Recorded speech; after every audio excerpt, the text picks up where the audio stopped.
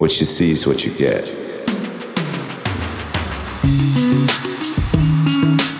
Hello, my name is Pastor Chris Miller, and I am your host on the PC Speaking Podcast, where we are equipping Christians for life. Hello, and welcome back to the podcast. Great to have you along again this week. Just a brief request before we get into the podcast today.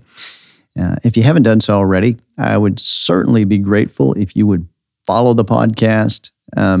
If the content resonates with you, that helps me out by getting the content in front of more people. Also, if you have any questions or topics, anything that you might like to hear covered at some point in the podcast, please leave those in a comment, and I will endeavor to address those in the podcast at some point. We are in our final day in our series from Patmos to present, a Vision of VII Churches. Welcome back. This is the final installment. And if you'd like to do so, you can go back through the podcast and listen to what we've said about the other churches at any time you'd like to do so, review those things. And today we arrive at Laodicea, the final stop on our tour of the 7 churches of Asia.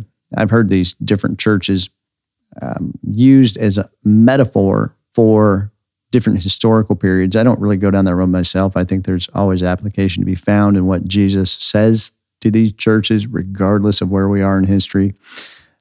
That's the reason we've been studying these churches. They aren't metaphorical.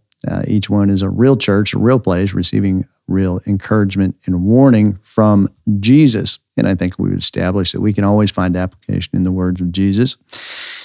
Let's read what Jesus has to say to the Laodiceans. Revelation chapter 3, verses 14 through 22. He says, "To the angel of the church of the Laodiceans write, the Amen, the faithful and true witness, the beginning of the creation of God, says these things. I know your works, that you are neither hot nor cold. I wish you were cold or hot. So then, because you are lukewarm and neither cold nor hot, I will spit you out of my mouth. For you say, I am rich and have stored up goods and have need of nothing. Yet you do not realize that you are wretched, miserable, poor, blind, and naked. I counsel you to buy from me gold refined by fire, that you may be rich, in white garments, that you may be dressed, that the shame of your nakedness may not appear, and anoint your eyes with eye salve, that you may see. Those whom I love I rebuke and discipline. Therefore be zealous and repent. Listen, I stand at the door and knock. If anyone hears my voice and opens the door, I will come in and dine with him and he with me. To him who overcomes will I grant to sit with me on my throne, as I also overcame and sat down with my Father on his throne. He who has an ear to hear, let him hear what the Spirit says to the churches." So we are visiting Laodicea today. And this church is about 65 kilometers, 40 miles southeast of Philadelphia. I read that today Christianity is virtually non-existent in this particular area. It seems as though Jesus did remove the candlestick of Laodicea. Wealthy area, wealthy church. Laodicea was on a major trade route with large manufacturing, banking operations. Had a medical school, and was a center of the worship of the god Asclepius, the god of medicine, which I suppose that makes sense since there was a medical school there. Like other cities we've read about, this Laodicea also was home to a colony of Jewish people. And Laodicea was also destroyed by an earthquake at one point in history. But unlike the other cities that we've talked about, the citizens of Laodicea boasted that they needed no outside assistance in rebuilding their city, which you can definitely make the connection there with what Jesus says in the passage of Scripture we just read. And it, explains some of the trouble with the church at Laodicea. Laodicea is a tepid church of material abundance and spiritual indifference. And the church flourished for a while, but eventually faded into nothing, unfortunately. And when Jesus addresses this church, he says to the angel of the church of the Laodiceans, write, the Amen, the the faithful and true witness, the beginning of the creation of God, says these things. When we pray, we end our prayer with amen. And we do it so much, we probably don't even think about it. I would venture a guess that many Christians probably don't even know what that means or why we do it. And for many of us, it probably means the prayer's over. I can open my eyes now. When we say amen at the end of a prayer, what that is supposed to mean is it expresses agreement. It's an affirmation. I'm taking part in the prayer. I agree with this prayer. In a group setting, when we pray, like in church, when someone prays, we participate in that prayer and express affirmation with an amen. And I certainly encourage you to do that. Another way that amen is used is it doesn't happen a lot in some churches. It happens more in other churches. But amen's also a way to agree with a point from the message. I've spoken in different churches where people shout amen a lot and others where they don't at all. And that's fine either way. It's not a requirement. It's a personality of the church, really.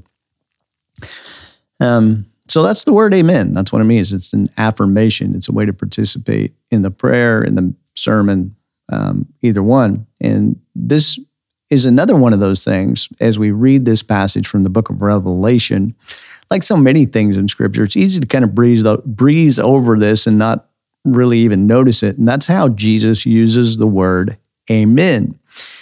He says amen not to close what he's saying, but to open what he says. He refers to himself as the amen.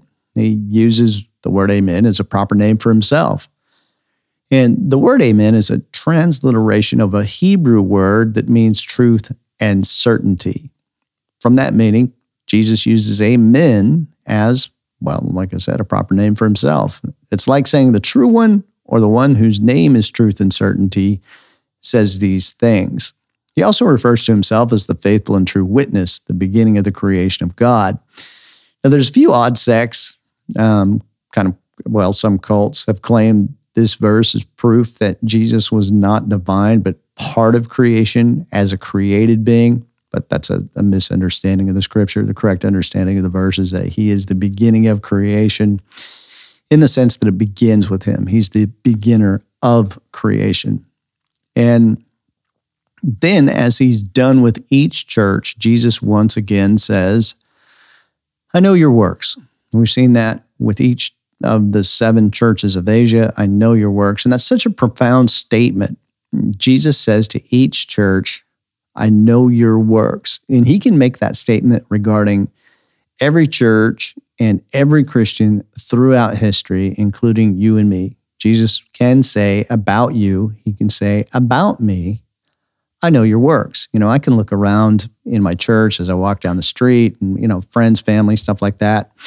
And I can kind of say, I know your works. Like, I know what you do. I know what you're up to. You can look at me and say, I know what you do. I see what you do. You put out a podcast, things like that. But we all know that if we say that about someone, or someone says that about us, that it's only a partial knowing.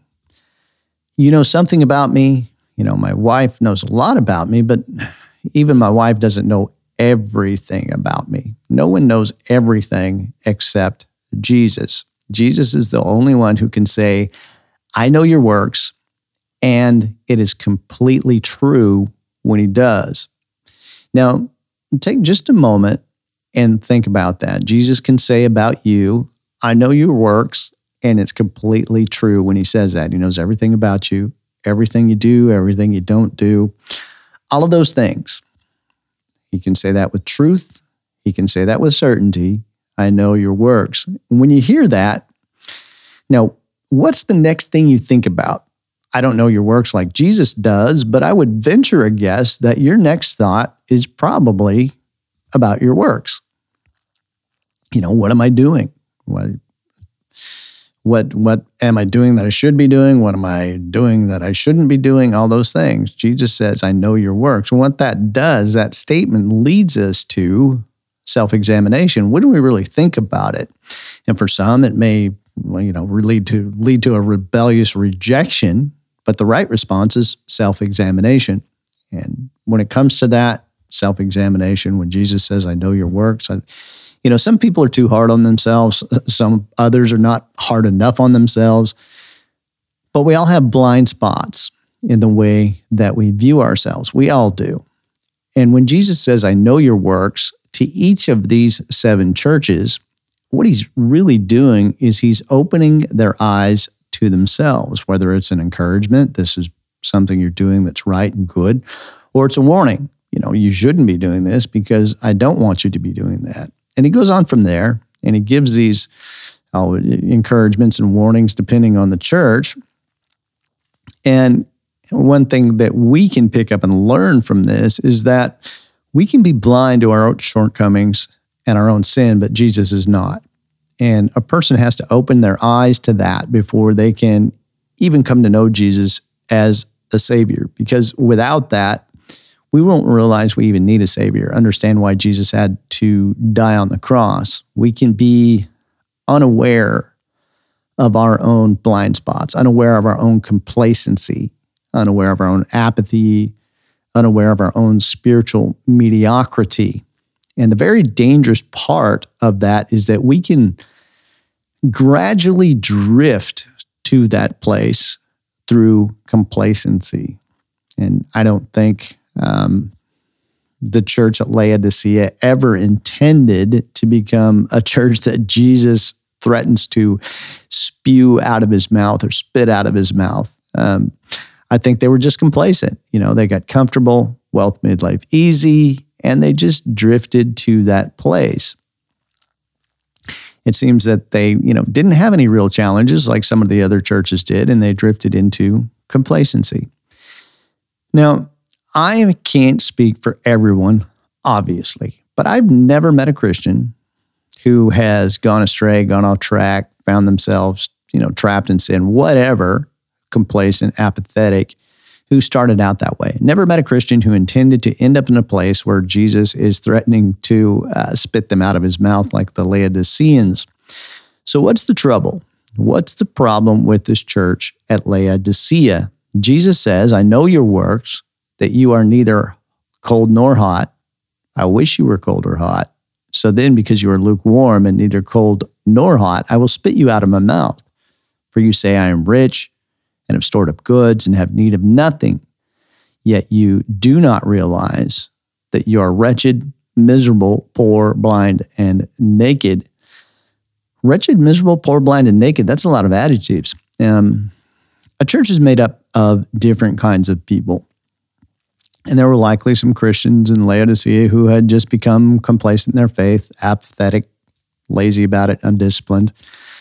Even committed Christians can gradually wander to a place they never intended to go.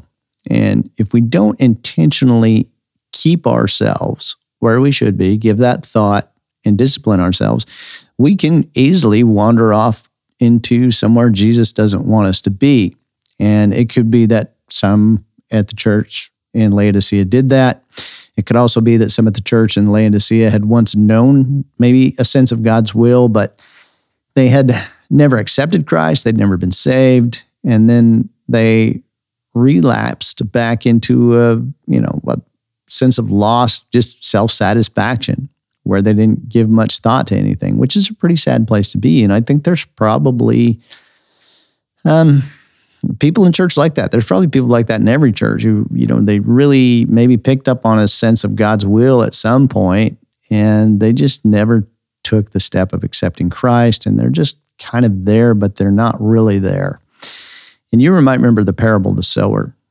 And in explaining the different kinds of soil in that parable, Jesus makes this comparison in Matthew 13:22. He says, he also who receives seed among the thorns is he who hears the word, but the cares of this world and the deceitfulness of riches choke the world, and he becomes unfruitful. And I think that's the place where some of the believers in Laodicea are. And Jesus tells them, you're not hot, you're not cold, you are lukewarm. Now, not many things are good at room temperature. My least favorite thing to consume when it is tepid would probably be milk. Can you imagine a glass of milk that's been sitting on the counter all day? It's not something you're going to pick up and go, that sounds good. I don't care much for milk anyway, but it's okay. I like it when it's hot, steamed in coffee, or when it's made into ice cream, but a glass of tepid milk that's been sitting on the counter all day is pretty gross. What does Jesus mean by hot, cold, and lukewarm? We're going to have a go at explaining that different terminology: hot, cold, lukewarm, or tepid. I like tepid. You can say it with more disdain. You're tepid. Anyway, we'll stick with lukewarm because that's what our translation says. But Jesus says he would rather they were either hot or cold rather than lukewarm. Let's start with hot. I think that's the easiest one to explain. Probably people kind of intuitively understand what hot is.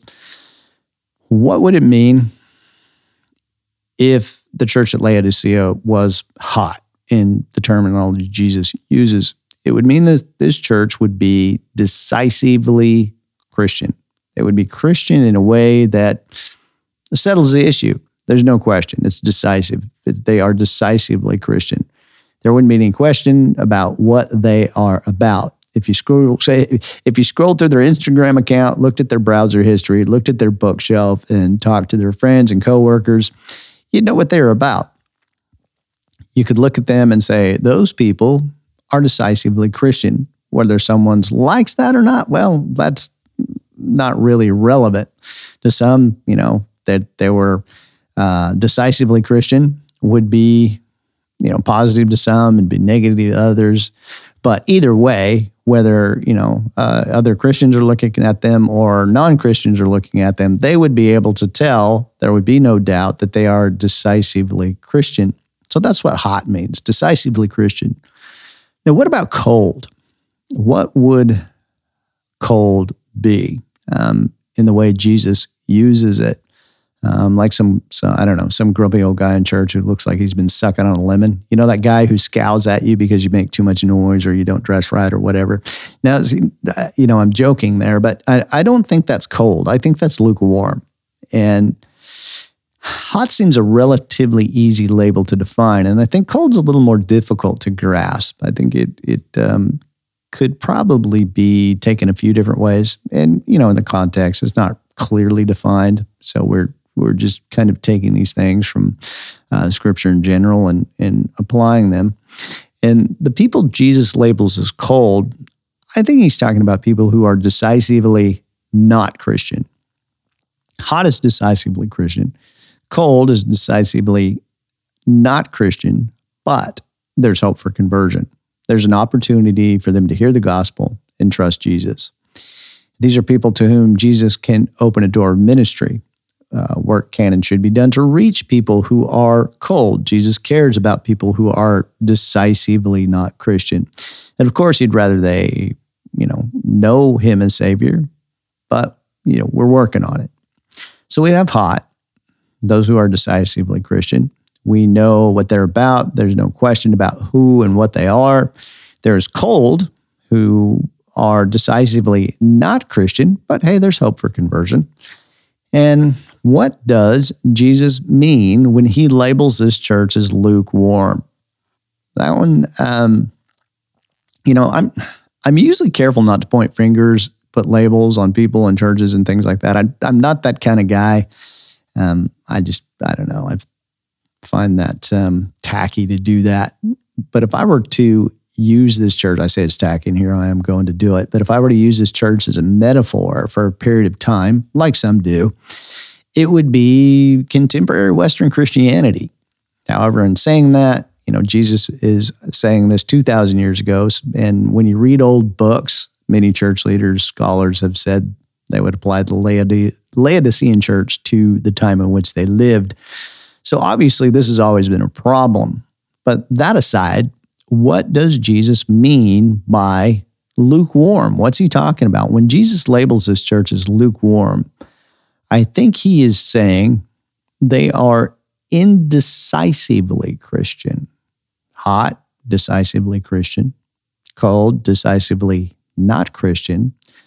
Lukewarm is indecisively Christian. Um, to Jesus, the lukewarm church of the Laodiceans is kind of annoying to look like. It's kind of annoying to look at. Like, if you capitalize the word Christian, as it should be, but then let's say you don't capitalize it. These are like small c Christians. The word isn't capitalized. It should be. It's kind of annoying to look at it. What does Jesus mean when he calls this church lukewarm? Well, it means exactly what he says. He says they are not hot or cold. They're somewhere in between. They are not decisively Christian or decisively not Christian. They're indecisively Christian. Indecisively means not providing a clear and definite result. It kind of leaves, if they're lukewarm, that means you're left wondering what they are. Jesus is looking at this church and saying, what exactly are you? What are you doing? What are you about? Who are you? What are you? And, you've got a foot in both worlds. What are you doing? And frankly, I don't know. There's a lot of that in Christianity. Like I say, I don't normally pick on people or point fingers, but this is kind of a finger-pointing passage.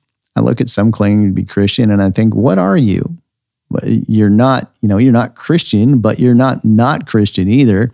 A lot of things get Christian labels slapped on them, and it's like, well, I don't know if that applies to you. I'm not really sure. I'd like, you hear things like, well, I like God's love and grace, but don't talk to me about blood and judgment. I'm all about self-help and life coaching, but don't talk to me about sin and salvation. I'll talk about health and prosperity, but not suffering and man's sinfulness. Lukewarm ministry leaders say, we want to be careful what we say because we don't want to be off-putting for anyone. And that's because they're trying to build an organization and not a church. But unless the Lord builds the house, they that labor in vain. Lukewarm is like having a foot in both worlds, but at the same time not being either one. See, Christians are not of this world. And then there's the other side of that too, where I only talk about sin and judgment, not love and grace. Some believers try to offend people and keep their church small. And that kind of church wants to keep things comfortable for themselves. And that's lukewarm too. It really is. And you could compare the Pharisees to lukewarm believers. And if it's all about love and grace with no blood and judgment, or legalism with no love and grace, that builds an organization for the comfort of certain members. It's not about Jesus. Being lukewarm is really all about being comfortable. It's about self. It's very selfish. All about comfort, wealth, building an organization where the focus is on the comfort, the health, and wealth of the membership, which is what Jesus is pointing to in verse 17, where he says, because you say, I am rich and have become wealthy and have need of nothing. So how does Jesus feel about the Laodiceans being lukewarm? Well, he doesn't mince words. He says, because you are lukewarm, I will spit you out of my mouth. And some translations say spew or vomit. And that sounds harsh because it is harsh. It's like Jesus is saying to the Laodiceans, you disgust me. And that's pretty rough to hear. When I read this passage, I get the idea that Jesus is getting pretty personal, and I think rightly so. The lukewarm church claims to represent Jesus, but they don't. Nobody likes being misrepresented. And they are indecisively Christian. And we've all heard John 3:16, God so loved the world. And Jesus loves the hot and the cold. But when I read this, it's almost like Jesus is saying to the lukewarm Laodiceans, yes, I love everyone, but you are pushing it. It's an interesting thought. But Jesus does love everyone, even the lukewarm. We know that. And the evidence of that is rebuke and discipline. The fact that Jesus is still talking to this church is proof that he loves them. To every church we've talked about, Jesus gives them encouragement and warnings because he loves them. He's given us his word because he loves us. And the reason we have these encouragements and warnings is because Jesus loves us. And as he says in verse 19, to those whom I love, I rebuke and discipline. Therefore, be zealous and repent. Change your mind. Agree with me. That's what Jesus is saying. That's what it means to repent, is to change your mind, agree with God, and live the way that he wants you to live. That will in turn change your life and your church. And it will do that if you do that. Repent. And that's, I suppose, the key in all of these warnings that Jesus gives every one of these churches is repentance, turning back, going back to where you were, agreeing with what Jesus says to these churches. And you and I can do the same thing. We can agree with what Jesus says, and that's what it means to repent. And then we live like we agree with what he says. Well, that's all we have for today. Just to wrap up, one more thing. Again, if you would follow the podcast, I would certainly appreciate that. If you have any questions or topics you'd like to see covered, leave those in a comment, and I look forward to speaking with you again soon. Thank you for taking the time to listen today. Let me know what you think in the comments. Please consider subscribing and sharing this with someone who might find it helpful.